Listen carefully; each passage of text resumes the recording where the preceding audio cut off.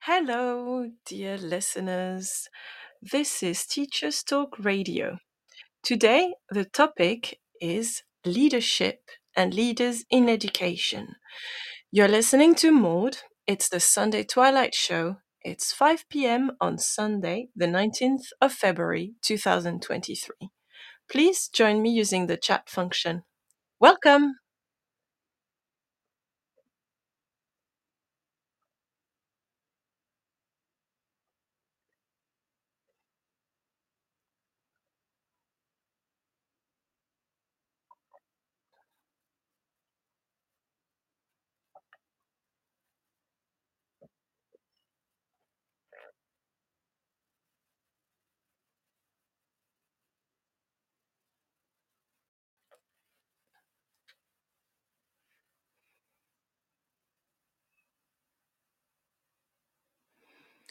Good late afternoon and good early evening, fellow educators and dear listeners.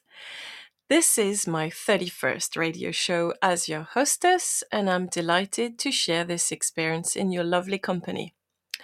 But first, I have to introduce myself for any potential new listener. I am Maud, a French citizen of French and West African ancestry. I have lived in the United Kingdom since 2008, and I am a professional educator. I currently work in a secondary state school in North London, where I teach both languages as well as humanities. I teach French up to KS5 and Spanish, geography, and history to KS3 students. I also have experience as a teacher in the charity sector. You can follow me on Twitter at profFL. All views are my own. Today, I would like to focus on one topic that is becoming more and more relevant to me in my daily working practice. And the podcast and discussion will be on leadership and leaders in education. This is mostly relevant to people who work in the education sector, people who work in teams or groups or institutions, and the curious and savvy.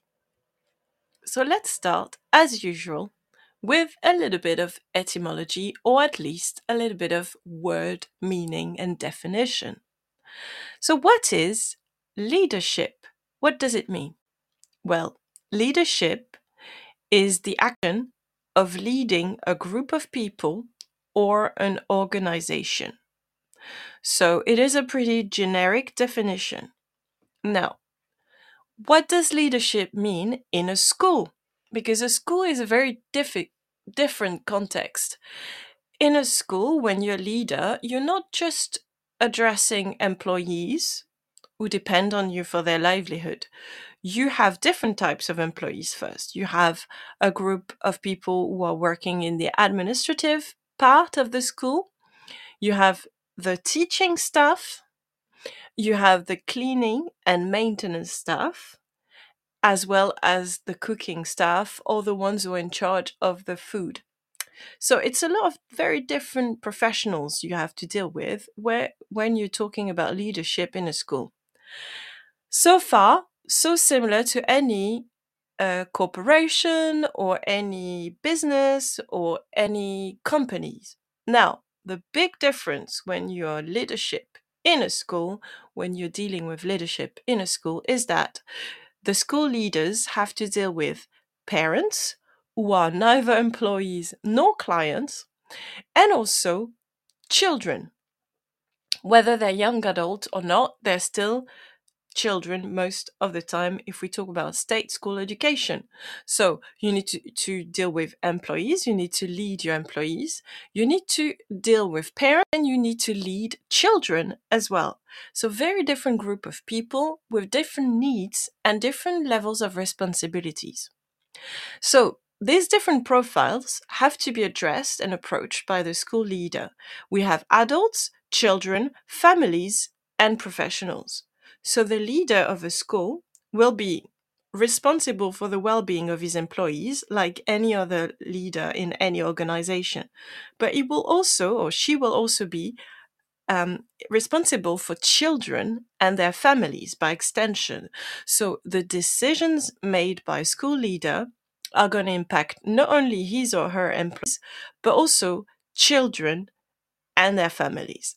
So there is a duty of care for anyone who is working as a leader in a company, but it's even more a duty than a duty of care. It's also safeguarding because legally, since the Children Act, leaders in schools have more and more legal responsibilities and very strict legal requirements. So, if we focus on leadership in a school, we need to think about what leadership means exactly. And for that, I'm referring to the work by a very famous writer, an American writer called Daniel Goleman. Daniel Goleman is an American writer, but also a sociologist. He was born in March the 7th, 1946. Mr. Goldman is an acclaimed author and a published author and a journalist. He wrote a column for a long time, for more than 12 years actually. He wrote a column in the New York Times where he focused on developing articles about his knowledge on the brain and behavioral science. So his most famous book is entitled Emotional Intelligence, and we all know it. It became a classic, doesn't it? Emotional Intelligence is his main bestseller. It's been translated in many languages. So in this book, Emotional Intelligence, Daniel Goleman describes that there are 6 different types of leadership, and they are described as follows. The 6 basic styles of leadership are: first, coercive leadership; second, authoritative leadership; third, affiliative leadership; fourth, democratic leadership; five, pace setting leadership; and finally, 6, coaching leadership. So that's the 6 Goldman leadership styles. Now, as a definition, you might be more familiar with the concept of a coercive or authoritative or pace setting leadership, and you might not struggle with the meaning of these. But what about affiliative and coaching? Well, if we look at the directive or coercive leadership style, it just means that you have a leader who is able to make fast decisions in an emergency situations, for instance, and these decisions will be followed by all. So that's the directive or the coercive leader. This is a great skill. We need a lot of directive or coercive leadership when we're in a case of, for instance, or when we have to make a decision on our feet. Now, what does the pace setting leadership style look like? Well, pace setting is when the leader adapts or modulates the pace that the organization needs to follow in order to complete all the necessary tasks that have been decided upon.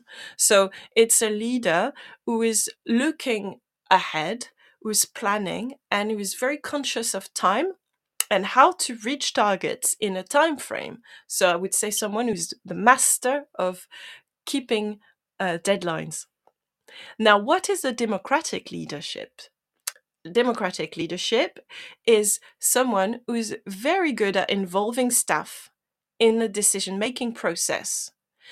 But that's a very, very difficult skill to achieve because everybody knows if you have a meeting and you ask everybody their opinion, it might take a very long time and nobody might agree in the end. So, being a good democratic leader is being able to involve staff, but also control decision making when it's democratic so that it doesn't take too much time and so that everybody feels like their voices were heard and that we reached the ultimate best decision despite not following maybe the one that some people preferred. So, a very, very tricky form of leadership to establish and keep acting upon in the long run. Because voting for every decision to make might be way too time consuming, and it might also prevent change, adaptation, or evolution. So, democratic leadership might be one of the hardest to succeed at. Now, if I talk about the coaching leadership, you might see it as someone who's very close to the employees, has a lot of relationship building skills, someone who spends time listening to their employees, but also guiding them and getting the best out of their employees. So, a coaching leader is really good at finding very good staff, and a coaching leader enables them to work at the best of their abilities.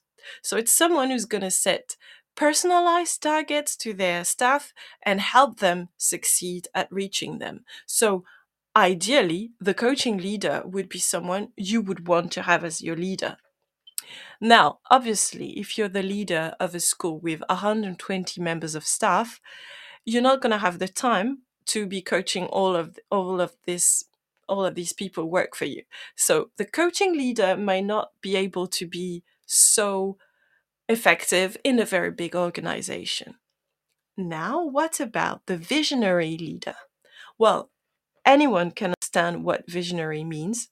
Visionary is someone who makes decisions that are foreseeing, someone who is into modern, progressive ideas, someone who wants to guide their company or their school towards a better future. So it's someone who thinks ahead, someone who's got lots of creativity, big ideas, and wants to put them in place. So the visionary leader is sometimes said as being authoritative because the visionary leader has very, very big goals to reach and is going to be quite demanding to his staff because these goals have to be met. Now, the last of the leadership styles, and maybe the least easy to understand or grasp when we first hear the term, is the affiliative leader. The affiliative leader is a leader who focuses on his staff's well being. It's a leader who is reactive to feedback from the staff. However, the problem with the affiliative leader is that sometimes they also lack in keeping the staff motivated and structured enough. Because if you listen to your staff a lot, or if you spend too much time focusing on their well being, you might let them also be unstructured and not given a clear guideline. So that's one negative side of the coin for the affiliative leader. This type of leader needs to know a lot before he can address an issue. And sometimes in a big corporation or a big school, again, the affiliative leader might not be able to guide everybody. So there'll be floatiness in the system, which might be detrimental. So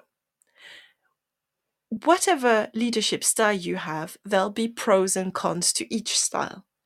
Let me remind you the leadership styles developed by Daniel Goldman: directive or authoritative, pace setting, democratic, coaching, visionary, and affiliative. Now, you might think, oh, well, I'm more of a coercive leader, or I'm more of a visionary leader, or I like working for a democratic leader best. Well, the problem is, if you want to be a successful leader, or if you want to work with a successful leader, a good leader doesn't just have one style of leadership. To be a good, efficient leader, you need to use these different types of leadership, the 6 types, according to the situation you face.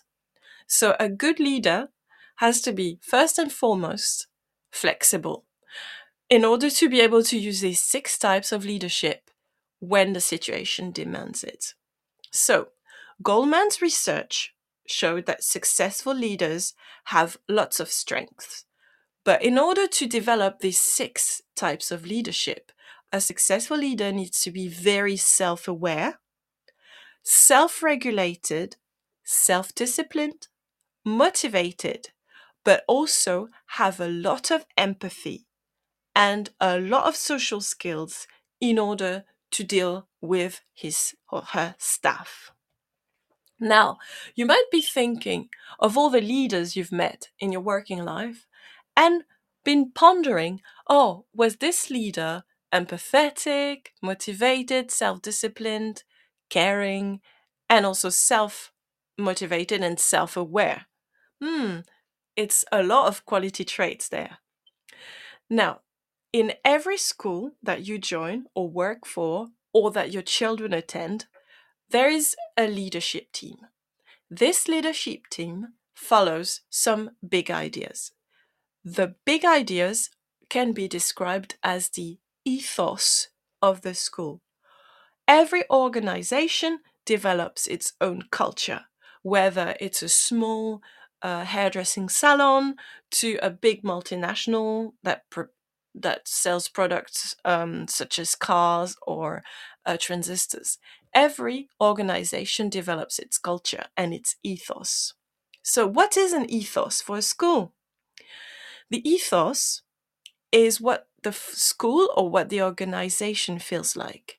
It's the atmosphere experienced by the children, the parents, the staff. So, a school's atmosphere is a good example of its ethos.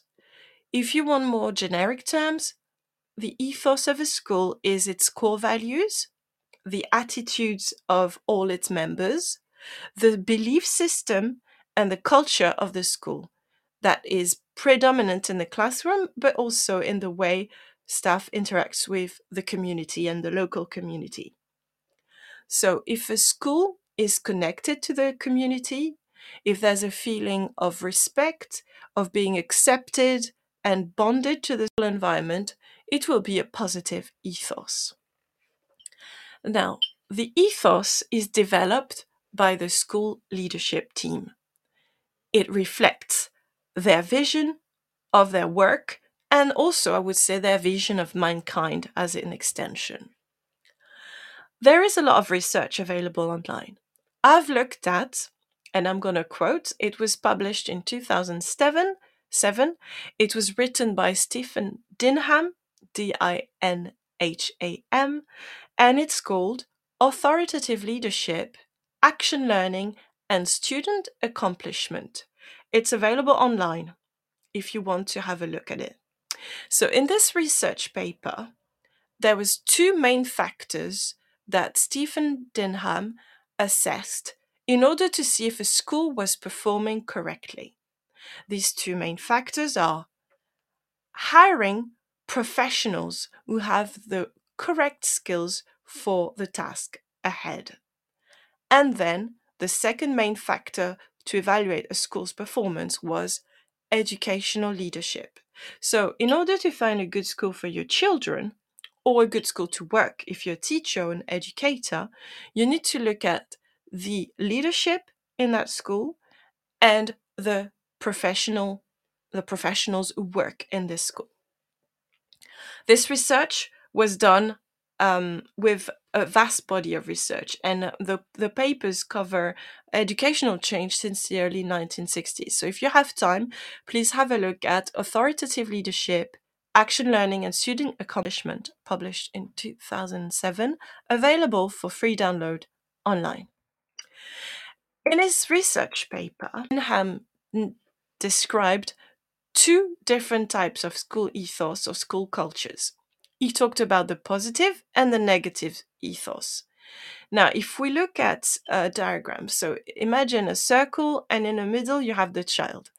Every strata of influence is described. So first you start with the child, and then the other sphere of influence is the parents or the families. Then you have the school. And then you go a little bit further and you go to the local area, the library, the churches, the temples, the mosques, any institution around that takes care of the people living in the local community. It could be a youth group, it could be scouts, it's the local community. And then the last big sphere of influence is at the national level. It can be the government, or it can be, in instance, in the UK, the Department for Education. So from the child to the government at the national level, you could also argue at the European level, if you're still in the EU, there are school ethos and visions of education. And to achieve the best performance for schools, we need to have a very strong school leadership. We need to have professional teachers who've been trained and know exactly how to do their jobs. We need a lot of parental engagement. We need to be able to assess children's progress to make sure that our policies are functioning. We need to make sure schools are improving in a certain framework. And then we need to gather information about performance in order to keep track of this. So this was described in Dinham's paper to measure the areas of influence in a school, whether it's positive or negative ethos. So the question is, how does the Goldman leadership styles, the six styles we observed earlier, how does it impact the school community and how does it impact the ethos of a school? Well, it is clear that in order to get positive school cultures, you need leaders who have very much embraced some of these leadership styles, such as coaching, authoritative, affiliative, and democratic. Because without the democratic style, or the coaching style, or the affiliative style, you're not going to have a balanced leadership. And also, if you do not have enough authoritative style, the structure won't stand. It won't be built securely and it will deflate. So you need to have a very good solid combination of coaching, authoritative, affiliative, and democratic. Democratic styles of leadership don't work if you don't have someone who makes sure that everything that has been agreed is being followed. So they are, I would say, symbiotic, these different types of leadership. Now, in a negative school culture or company culture, you will have leaders who are not very good at affiliative, democratic coaching styles, but really focus on coercive approaches and pace setters. Because if you give unexpected targets that are not well thought through, and if you're very coercive, you're going to demoralize your staff, you're going to put them in a position where they're failing at reaching their targets, and there's nothing worse than demoralized staff because they don't stay. So, positive cultures have a good solid balance of coaching, authoritative, affiliative, and democratic style of leaderships. Negative school cultures have pace setter and coercion as their default setting way of being a leader. So, we do not want a leader who is too intense or too individualistic or a good workplace environment. However, I'm sure you've been at one stage in your career in such a school, and it is really hard to deal with it. Now, I'm going to quote Colin Harris. Colin Harris has been writing about education. His work is available online on tes.com, which is for teaching resources. And Colin Harris says, the best schools have an ethos that includes the head, the teachers, the governors, the kids, and the parents. It seems like it's obvious, but we need to remind ourselves that we are all part of that community and it's important to work as a team. Too often, we forget to include one of the actors. It might be the parents, or it might be the teachers, or it might be the kids, but we forget to make them welcome in the decision process. The school's community is all that really matters, says Colin Harris.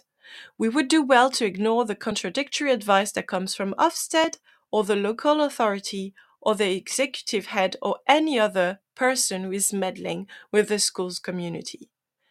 We need a solid school community if we want all schools to improve. So we get to that stage where we're thinking, so what does positive leadership create when it's there? Well, positive leadership boosts employee satisfaction. If you're a good leader, people will be happy to work in your workplace.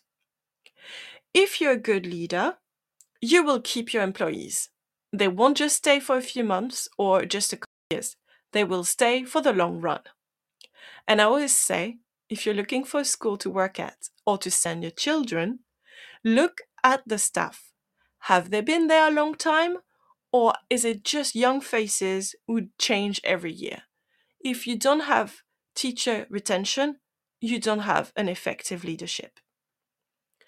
Now, good leadership improves productivity. So obviously, productivity in schools is a wrong word. We are not making products. We are carving the new citizens of this society. So we want them to be molded into responsible, educated, caring, respectful citizens. So we can't really measure that easily. But how do you see if a school is productive? Well, walk around at the end of the school day. See how the children behave. Are they running riot? Or are they happily discussing their day, going on to their home or to their activities or clubs? And what about their results? But first and foremost, what do they look like? Are they happy children? Because that's what matters, isn't it? Good leadership drives revenue. That's obviously for a corporation. But let's think about this. If you have a good leadership, they might make very good decision business wise. So it means that they might have a bit of extra cash to spend on the children who need it the most.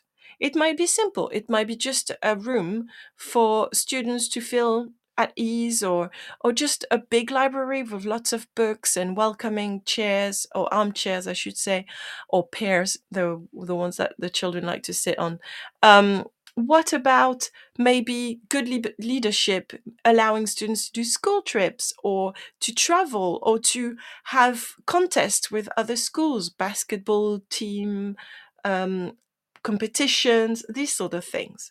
So it is important to look at this if we want to see if there's a positive leadership in our school. Now, we know what good leadership looks like. It's a leader who is respectful of their staff, who gets the best out of their staff without endangering their mental health, without adding too much workload. And good leadership is always a school where children are happy, children are progressing, parents are working together with the school, and there is less friction, as less as possible, as little as possible. Now, there was UK research, and they asked people work in companies what was the most common pitfalls of a leader, and 60% of the respondents to that survey said poor communication was the pitfall of a bad leadership. And also focusing too much on day-to-day issues, 55% of respondents, and strangely enough, avoiding conflict, 44%. So it seems that people do not like an evasive leader. They want a leader who can face conflict professionally.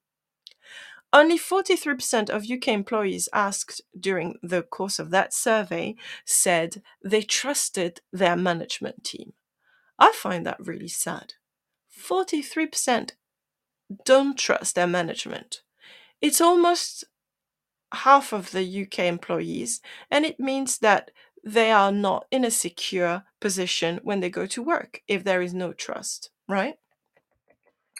So we come to the very tricky part of our presentation on leadership and leaders. We'll mention toxic environment and the domino effect. Leadership has a lot of power and responsibilities, and leadership has a domino effect in the workplace, which means that poor leadership will lead to bad employee experiences, which will lead to a negative workplace culture or school ethos, which will lead to low employee retention and might lead to undersubscription, students not wanting to join the school. So it is the most important part of a school, actually, the school leadership, because if it's not working, nothing will function properly. So, on these words, we'll explore a little bit more what positive leadership and toxic leadership are about. After the news, dear listeners, I'll see you right there. This show is brought to you in partnership with John Catt Educational, a leading publisher of books, directories, educational guides and magazines specifically aimed at forward-thinking schools in the UK and beyond. Have you checked out their latest releases? Don't miss out! Visit johncattbookshop.com to explore their full range of titles and advance your own professional development today. Happy reading! This is Teachers Talk Radio, and this is Teachers Talk Radio News.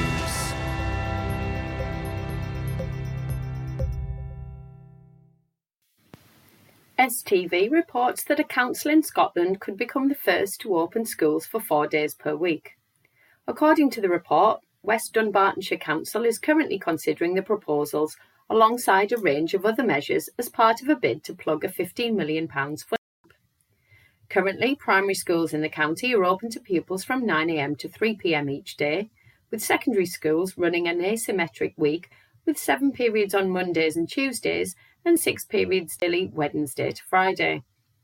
The new proposals would see primaries open Monday to Thursday with hours of 8:30 a.m. to 3:45 p.m. and secondary schools running an 8-period day Monday to Thursday, beginning at 8:20 a.m. and ending at 4:10 p.m. The plans were shared with parents and are for the 2023 to 24 academic year.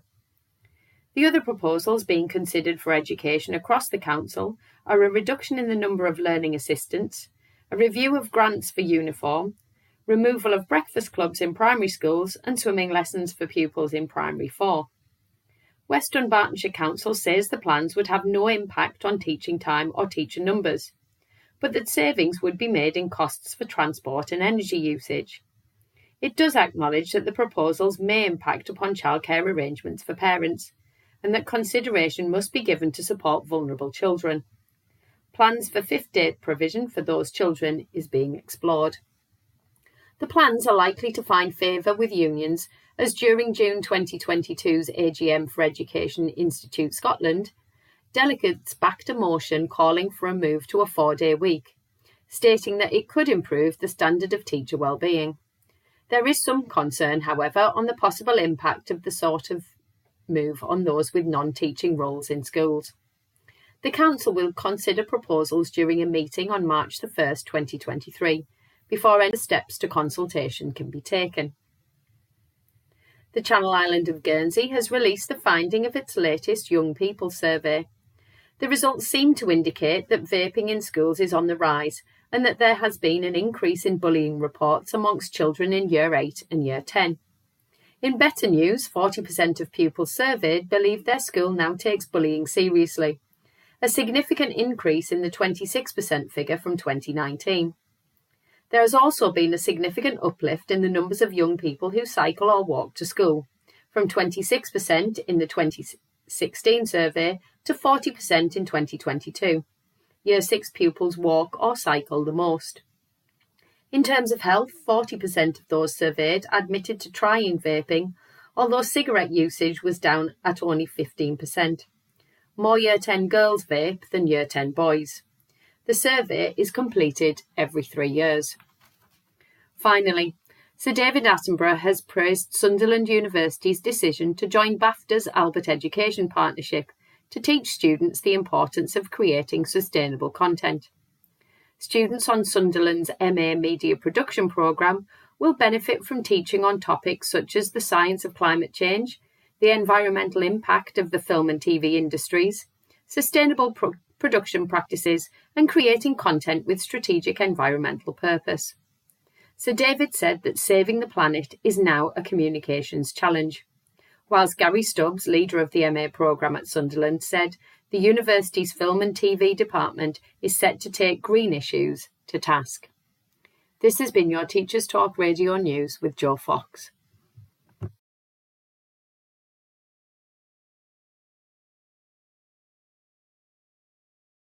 And we're back, dear listeners, after the news. I hope you enjoyed it. So, we mentioned developing a well-rounded leadership style. So how do we do that? There is a very interesting author called Simon Sinek, S-I-N-E-K. He's a British-American writer. He was born in the UK and now in Wimbledon, and now he teaches at Brandeis University. So he's a very interesting leader who talks about optimism. And in his book, there's a great quote. I really like it. It says, "A boss has the title, a leader has the people." So this sums up exactly what a leader is. A leader is only power is to guide people. And he can't do anything on his own. You can't be a leader if you work on your own. You work with people. So it's definitely, you need to have people skills to be a leader. And there's no way around it.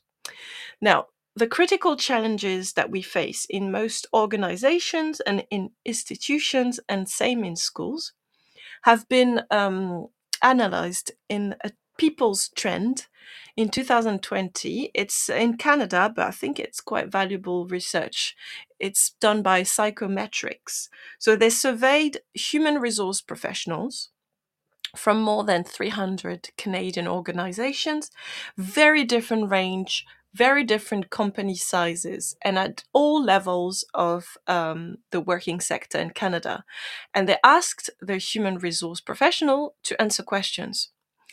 And the questions were, what are the most critically important issues for companies or organizations? 53% of human resource professionals said that leadership development was the most important issue for organizations. After that, at 53%, or equally, I should say, it's the same number, it's employee engagement. And then 50% employee development. So you can see the main issues were leadership development, employee engagement, employee development, and after that, 45%, employee diversity and inclusion. So I think this is relevant to anyone, not just Canadian organizations. It's for everybody. We need very good leadership, very good employee retention and engagement, and then we need a diverse workplace or school, an inclusive one. And without this, we cannot function. Another organization, the OECD, Organization for Economic Cooperation and Development, which is an EU institution. It has 38 member countries, and it was founded in 1961 to stimulate economic progress and world trade. So the OECD has done a teaching and learning international survey, and they asked 260,000 teachers and school leaders about leadership roles in their school. So it's teachers from all over the world, not just EU teachers. We have teachers from Chile, from South America, from France, from Canada, from everywhere. They just asked them, what do you think makes a good leadership? So I'll give you some very good example of what good leadership is. So there is Paul Verheyen, who is a school leader in Belgium, and he said, I quote, "With regard to participation, it's important that every teacher feels they're helping to shape their schools, that it's not just the principal imposing a number of ideas that have to be implemented by the teachers." That's definitely, Paul Verheyen is definitely is in for the democratic leadership style, for sure. But maybe also for the coaching and the affiliative style of leadership. Now there's another school leader, and this lady is called Mari Vuorisalo, and she is from Finland. So she's a Finnish professional in schools. And she says, as a school leader, I create spaces and opportunities for planning together, and I encourage experimentation. So I would say Mary Vuorisalo, she's saying that she's working at pace setting. She's allowing her staff to have the time to work together. And she's also coercive in a way because she makes them work together. But you can't have result with a bit of discipline. So coercive leadership is also very useful. And now we go to France with Angélique Sanz. Angélique Sanz is a school leader in France, and she says she's a bit like Marie Vuorisalo. She's a little bit like her. She organizes what she calls these blue hours, so l'heure bleue. And she says that these blue hours allow all the staff to sit together and advance collectively. So there is a bit of coaching, there's a bit of democratic, and there's a bit of coercive, as well as affiliative in these practices from Finland and from France, where teachers work together and have time to reflect on their practice and their values. Now, what they thought when they asked 260,000 school leaders what made good leadership, they saw that teachers, when they feel autonomous and when they feel they can teach the way they want, with a higher sense of autonomy, they feel valued, they feel respected, they feel more confident about their teaching effectiveness, and they feel more satisfied with their jobs.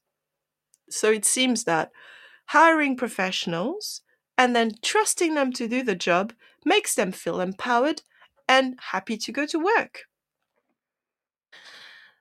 So if we know what makes a good leader, if we have writing from Daniel Goleman and Simon Sinek and many, many other people who've thought about leadership in companies and also in schools, and if we have good examples from Finland, from Belgium, from France, and other countries, how come it feels like education is in disarray?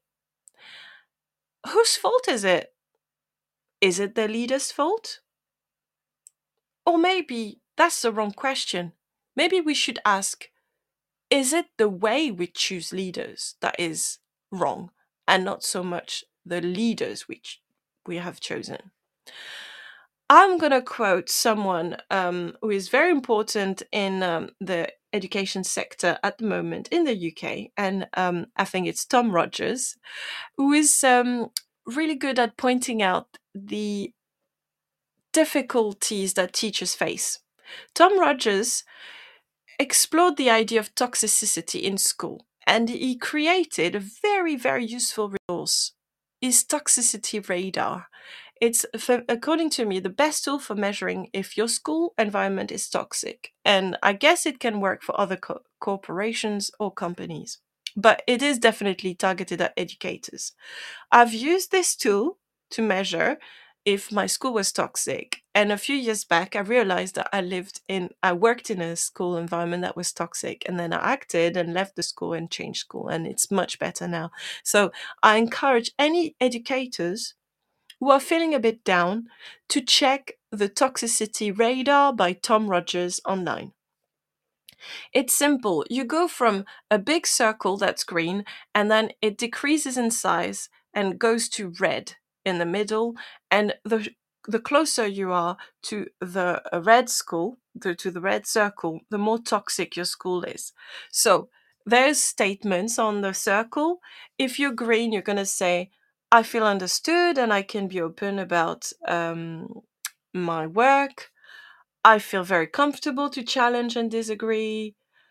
I very rarely dread work. And then the closer you get to the center of the circle, when it gets red, it says, I dread going to work almost every day. I feel incredibly stressed. I'm being bullied, etc. So you can measure how much you are in an environment that supports you, or how much you're in an environment that destroys your self-confidence, really. So please check Tom Rogers' Toxicity Radar. There's another very useful tool called the Teacher Toolkit, and this is someone who's very active, Mr. McGill, very active on Twitter, at Teacher Toolkit, where he describes 8 characteristics of a toxic school. So I'll read them for you. How to say if a school environment is toxic? Well, first, high staff turnover. As I said, if all the teachers are 25 and they don't stay more than 2 years in the school, this is not a good school. So high staff turnover, a sinking school, poor grades, poor behavior, teachers who don't stay for a whole year. A hothouse school, so a school that only cares about exam results and not so much about the welfare of the students and the adults who work in it. Repeated restructuring, so constantly trying to change the staff, the teachers, the timetables. There's an issue, and changing it all the time is not going to solve it. Bureaucracy, if there's too much paperwork, we drown in paper. Teaching culture, which is balkanized. So it means people are not working together, there's cliques, there's people who don't address each other, departments who refuse to work with other departments. It's just unpleasant and unnecessary. A teaching culture which is very individualistic. I'm teaching that way, I'm not sharing my resources, I don't want to know what's going on in the rest of the school, I'm not helping new colleagues, etc. And then finally, a groupthink mentality where people apply rhetoric and dogma instead of thinking for themselves and creating a good, positive school environment. So with these 2 tools, you can check if your school is toxic or not. The Teacher Toolkit and the Toxicity Radar by Tom Rogers, the latter, and the former by Mr. McGill. There's a great video conference that is available on YouTube entitled Challenging Toxicity: How to Challenge and Resist Toxic School Cultures with Ross McGill, Tom Rogers. I've watched it live and it really helped me in my personal development as an educator. So anyone, just go on YouTube and type Challenging Toxicity: How to Challenge and Resist Toxic Schools Cultures. If you're struggling with your mental health, this might be the best tool you can find at the moment. Now, as I said earlier, it might not be because we don't have good school leaders that we're struggling in schools at the moment. It might just be because we don't choose the right leaders. So, I'm just going to say that if you look at statistics, most workers in schools are women. 63% of all teaching staff in English state-funded secondary schools are female, and it's maybe even more in primary school. This means that this is a very feminized sector, the education sector. Now, if you look at the number of head teachers who happen to be female, the figures are very different. If most of the staff is female in secondary schools, it happens that only 38% of head teachers are female. So, what's going on? Well, it seems that there is more men in management than women, and more women on the front line than men. So it means that we have 1,400 of England's 3,700 state secondary schools and academies that are headed by women. So we have a majority of leaders who are male.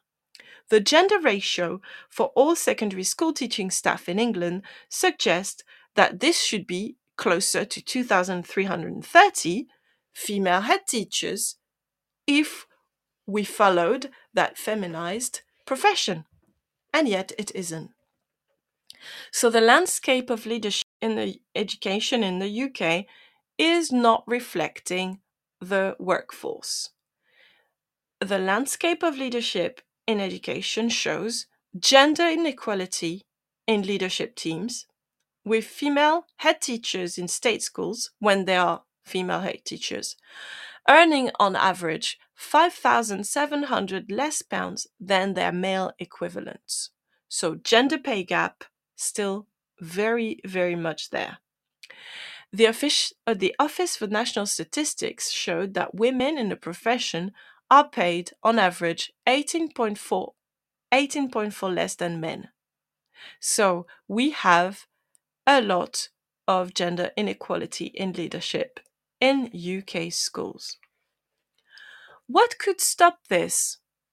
Well, obviously, you could put in place a few changes in an attempt to make it more equal. You could improve maternity cover. You could allow part-time position, because if you have children, you can't really have a full-time job plus all the extras that leadership create. You could encourage sharing the role with co-partnership, having 2 head teachers instead of 1. You could also spot women of talent, women who show signs of being leaders, and support them in their career so that they can get to these positions of leadership in UK schools. Or, more drastically, you could make sure all school leaders have a better work-life balance, which would allow more women to consider the job. Now, we are all familiar with Lean In, Women, Work and the Will to Lead, which was a book written by Nell Scovell and Sheryl Sandberg. Sheryl Sandberg became an internet sensation in 2010 when she did a TED Talk. And then she published that book, Lean In. It's been criticized and it's been a bit of a caricature, but if you listen to it again, it was just pointing at the obvious. The fact that women are still not represented in leadership positions, and why.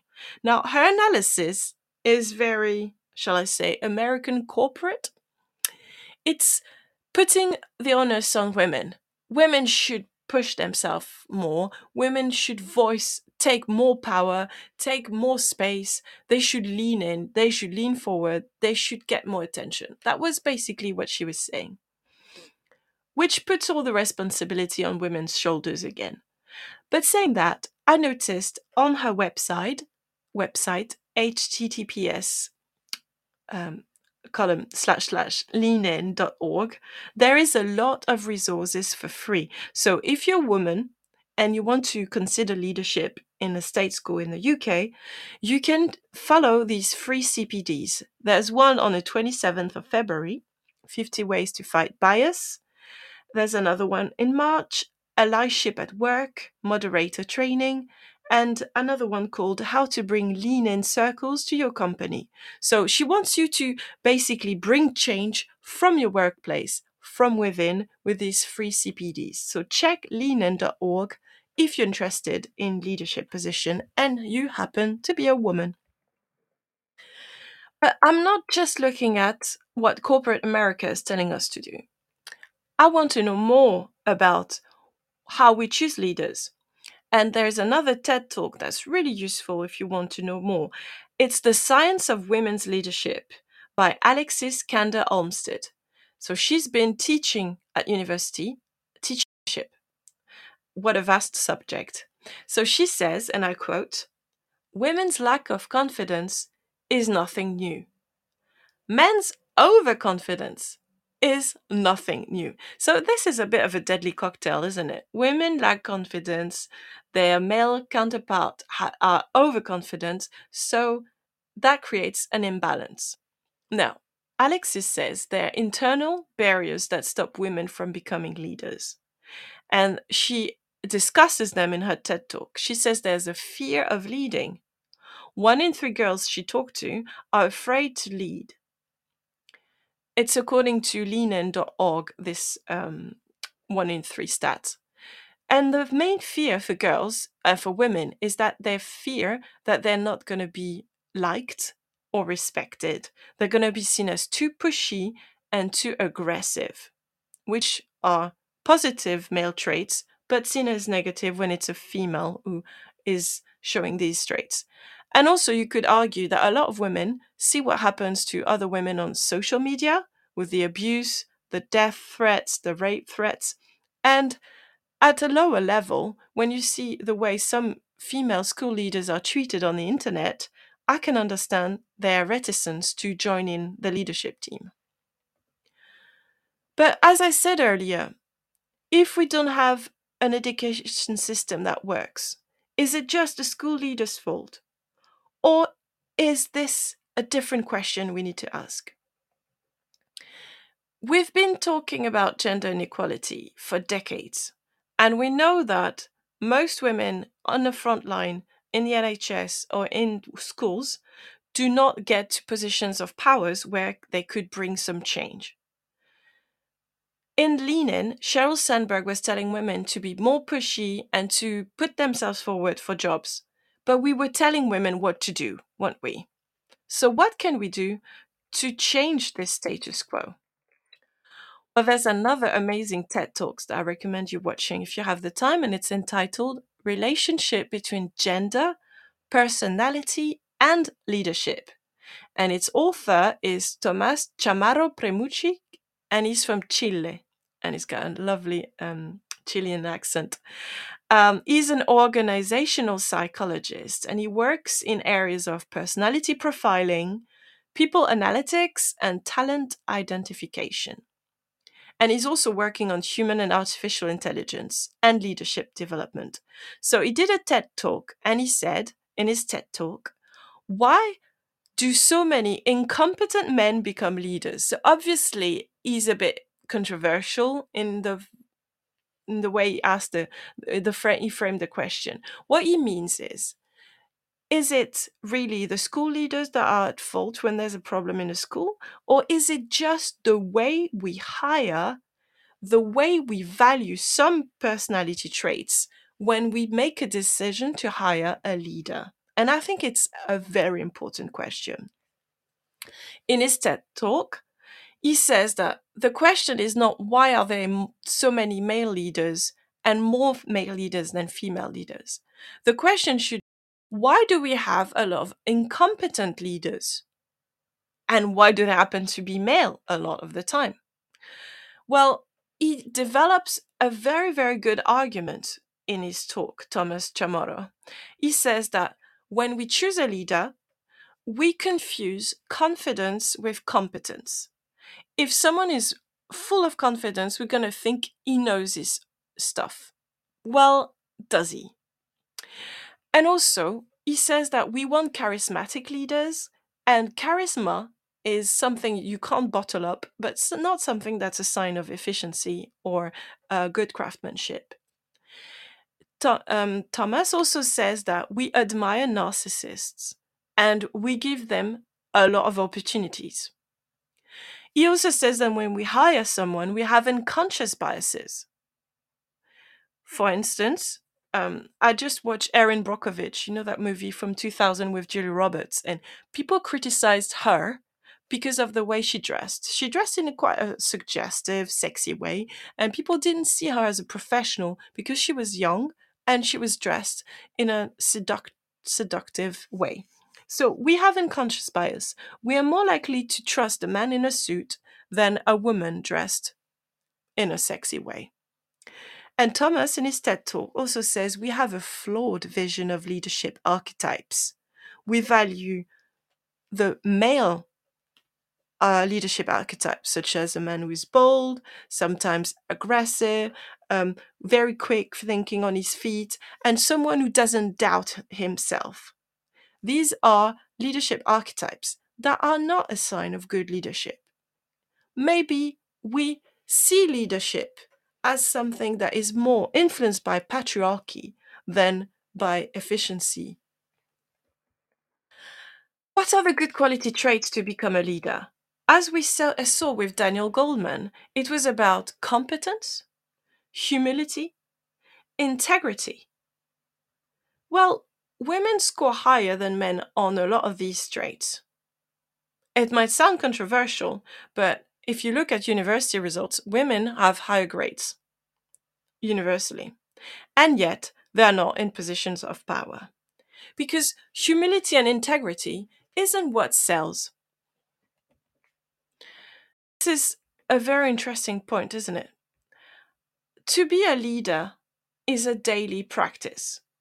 This can't be measured over a short amount of time. You can't decide, oh, this leader is amazing because he did this yesterday or this last week. No, leadership is the long term. So you need a long stretch of time to decide if someone is a good leader or not. It's not about intensity. It's about involvement. Is someone consistently supportive of their staff? Is someone consistently full of integrity, transparent in the decision-making process, fair? Is someone able as a leader to have self-awareness, someone able to say sorry when they make a mistake and learn from their mistakes? Good leadership is about working with people, not ruling them, not belittling them, and not dismissing them. To me, the best example of a very poor leader is Donald Trump, because he's got all these vision of the patriarchy, someone overconfident, someone who makes decisions on the spot, someone who doesn't really care about the impact of his decision. And this used to be valued, and it's still valued in many, many, many places. We confused Donald Trump's confidence with his competence. He was very charismatic. Just see his shows when he was talking to thousands of people. They were all riveted. He is the most potent example of narcissism. He's full of biases, and yet he was elected. And there's still people who follow him and support him. I think this is the issue with leadership. We look at a very old-fashioned model, an archetype of a male leader, and then we think this is going to be the best leader we need for schools. It doesn't work. So, what sort of leader do we want when we look for a leader? Now, you might not be aware, but there's something trending on Twitter at the moment, and it is an assistant head teacher job search on TES. TES is a website that teachers use for resources and also for finding jobs. I'm not going to name the school, but there's a school in Sheffield where they're looking for an assistant head teacher. And it's quite tongue-in-cheek, but I'm going to take the time to read you the actual job search. So this is for someone who's going to be a school leader. Assistant head teacher. This role will be tailored to the strengths of the successful candidate, and the commencement date is the 1st of September 2023. I am seeking a highly talented individual to join my school. Therefore, I am open-minded to your particular niche and expertise. You do not need to have previous senior leadership experience for this role. However, leading from the front is attractive to us. At our school, there are no contradictions. Everything is aligned. We need it to stay this way. The successful candidate will ooze leadership in their interactions. They will be a great orator. We want someone who handles authority well, is willing to hold the line, and lead with bravery when needed. We don't underestimate the power of vision and direction. These are irresistible forces, able to transform obstacles into new pathways forward. The successful candidate must dream big, but also make things happen. We want someone who rolls up their sleeves, a doer and a grafter. Not just a visionary, but someone who also walks the hard yards. Leading by example is a must for us. Can you work for us? We are very protective of our culture and want a like-minded individual who will work ridiculously hard to deliver for our pupils. When I state ridiculously hard, I mean it. You will have to live and breathe the school and be wedded to it. It may dominate your life on occasions. Ask yourself before applying, Are you okay with the team contacting you in the evening? Meeting in holidays and being prepared to do detentions on a Saturday morning? Can you cope with huge demands throughout the day, which include teaching a high load, managing pastoral issues, and being on alert from 7 a.m. through until 6 p.m. once we have walked the pupils safely down the road and finished detentions? High energy and sacrifice are required to excel in this position at our school. We cannot carry anyone. We need a commitment from our assistant head teacher to stay until the job is done. In many schools, the role of assistant head teacher is seen as an easier job than the curriculum leader, especially in the core subjects. Not here. This job is a marked step up, and you will feel the pressure to perform. You will lead without fear or favor, displaying candor and a constant drive to improve performance.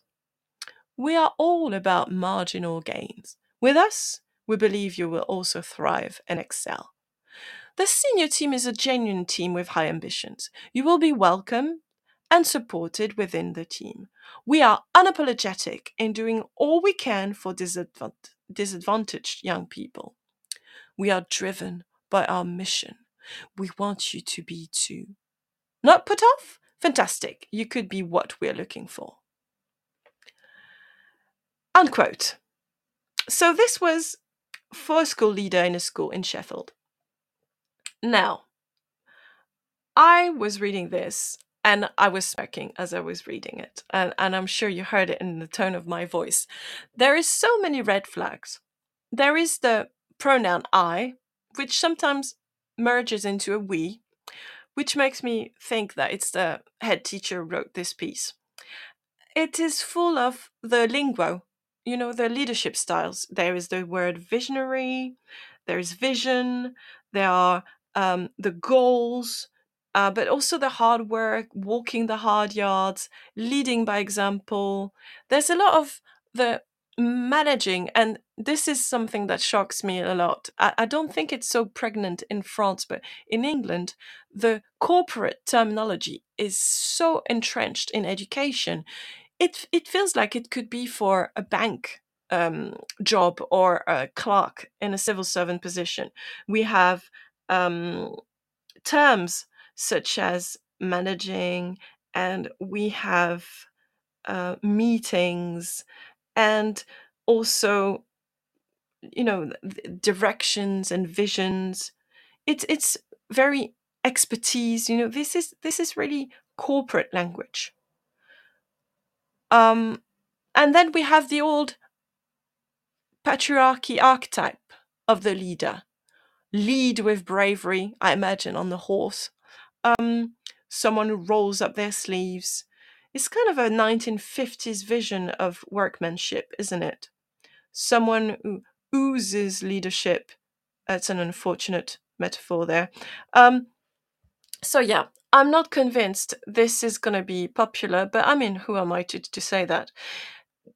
What the red flag is that first, there's absolutely nothing about work-life balance. It's dedication to the point of sacrifice. It's having no private life. It's being involved from dawn to dusk, literally in winter times. And to me, this smacks of bad management, because we want a school where you can do your job in your allocated hours and then you can forget about your job. We are human beings. We are not human doings.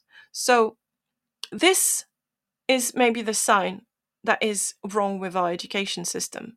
If we want someone who's going to take teaching or being assistant head teacher as almost joining the orders, or like in the military, we can't ask our children to have good mental health and to take care of their well-being if the staff are working ridiculously hard. And I quote again, I think we should be protective of our health and our sanity and the children's health and sanity more than culture. A school culture that praises overworking is a toxic school culture. Because we are not here just to tick boxes and work all day long. We are here for not so many years, and we're here to do our best, but also enjoy our time. So I think this is typical of what's wrong in our current education system. In one job search, we have all the issues of leadership in a toxic environment. We have someone who is praising sacrifice, praising overworking, no life balance, to accomplish what? Because at the end of the day, we are here to model. We need to be good models, good role models for the students. And I don't want my students to sacrifice their lives and their hobbies and their family. I want my students to enjoy their work and know that it's work, because living is not working. I'm just hoping you find this an interesting show. We could talk about leadership a lot, and I think I'm going to talk about leadership again, but for today, I think I'm done. I did talk about these 6 archetypes from Daniel Goleman, which are coercive leadership, affiliative leadership, democratic leadership, pace-setting leadership, and the coaching leadership. And remember, these can only work together. There is no such thing as one style of leadership. It will just not work. So being a leader is being flexible. Being a leader is being adaptable. And being a leader is dealing with people. It's not just ruling, and it's not being charismatic.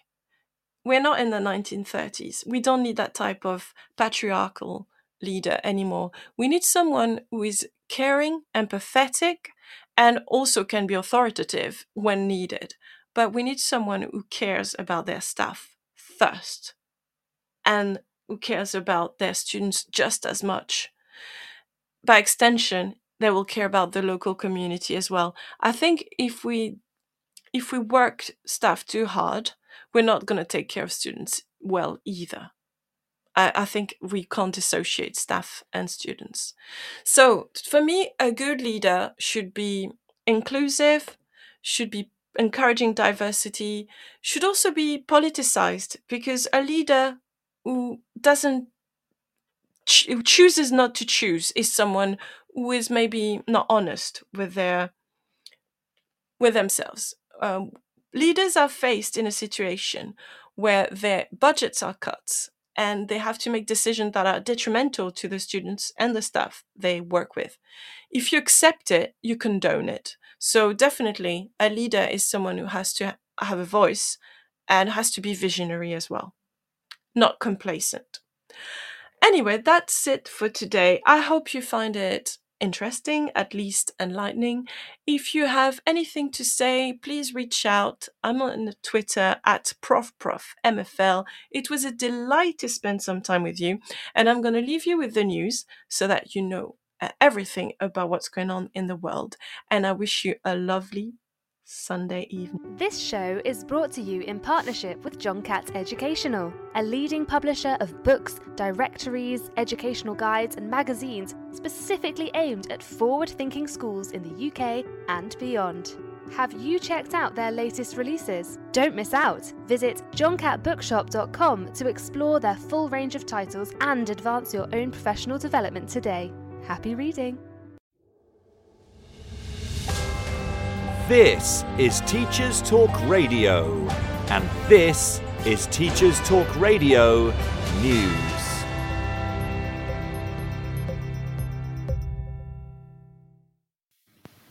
STV reports that a council in Scotland could become the first to open schools for 4 days per week. According to the report, West Dunbartonshire Council is currently considering the proposals alongside a range of other measures as part of a bid to plug a £15 million funding gap. Currently, primary schools in the county are open to pupils from 9 a.m. to 3 p.m. each day, with secondary schools running an asymmetric week with 7 periods on Mondays and Tuesdays and 6 periods daily Wednesday to Friday. The new proposals would see primaries open Monday to Thursday with hours of 8:30 a.m. to 3:45 p.m. and secondary schools running an 8-period day Monday to Thursday, beginning at 8:20 a.m. and ending at 4:10 p.m. The plans were shared with parents and are for the 2023 to 24 academic year. The other proposals being considered for education across the council are a reduction in the number of learning assistants, a review of grants for uniform, removal of breakfast clubs in primary schools and swimming lessons for pupils in primary 4. West Dunbartonshire Council says the plans would have no impact on teaching time or teacher numbers, but that savings would be made in costs for transport and energy usage. It does acknowledge that the proposals may impact upon childcare arrangements for parents, and that consideration must be given to support vulnerable children. Plans for fifth day provision for those children is being explored.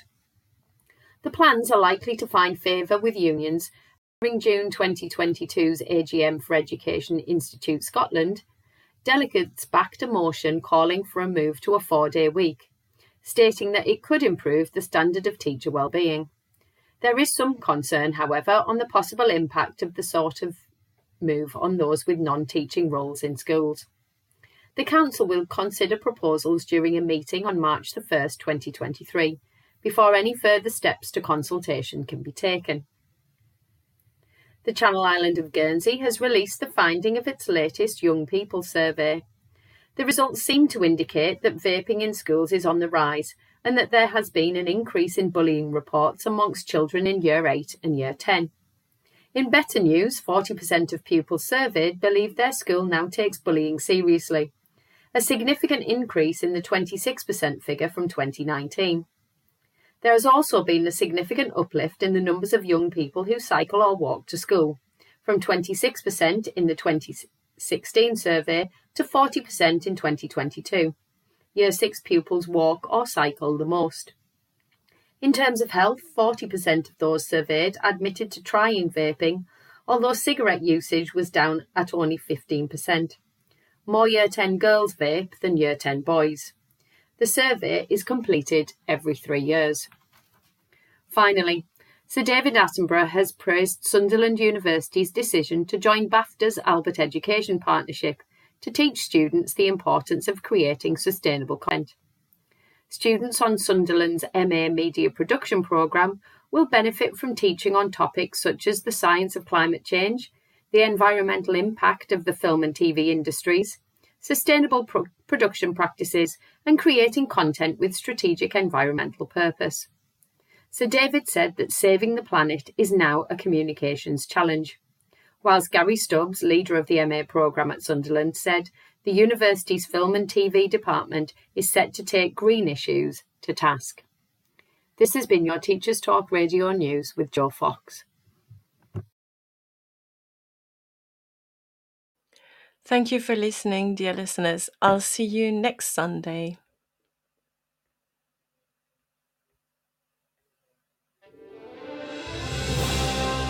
You've been listening to Teachers Talk Radio. Tune in live and listen back at ttradio.org. We look forward to hearing from you next time on Teachers Talk Radio.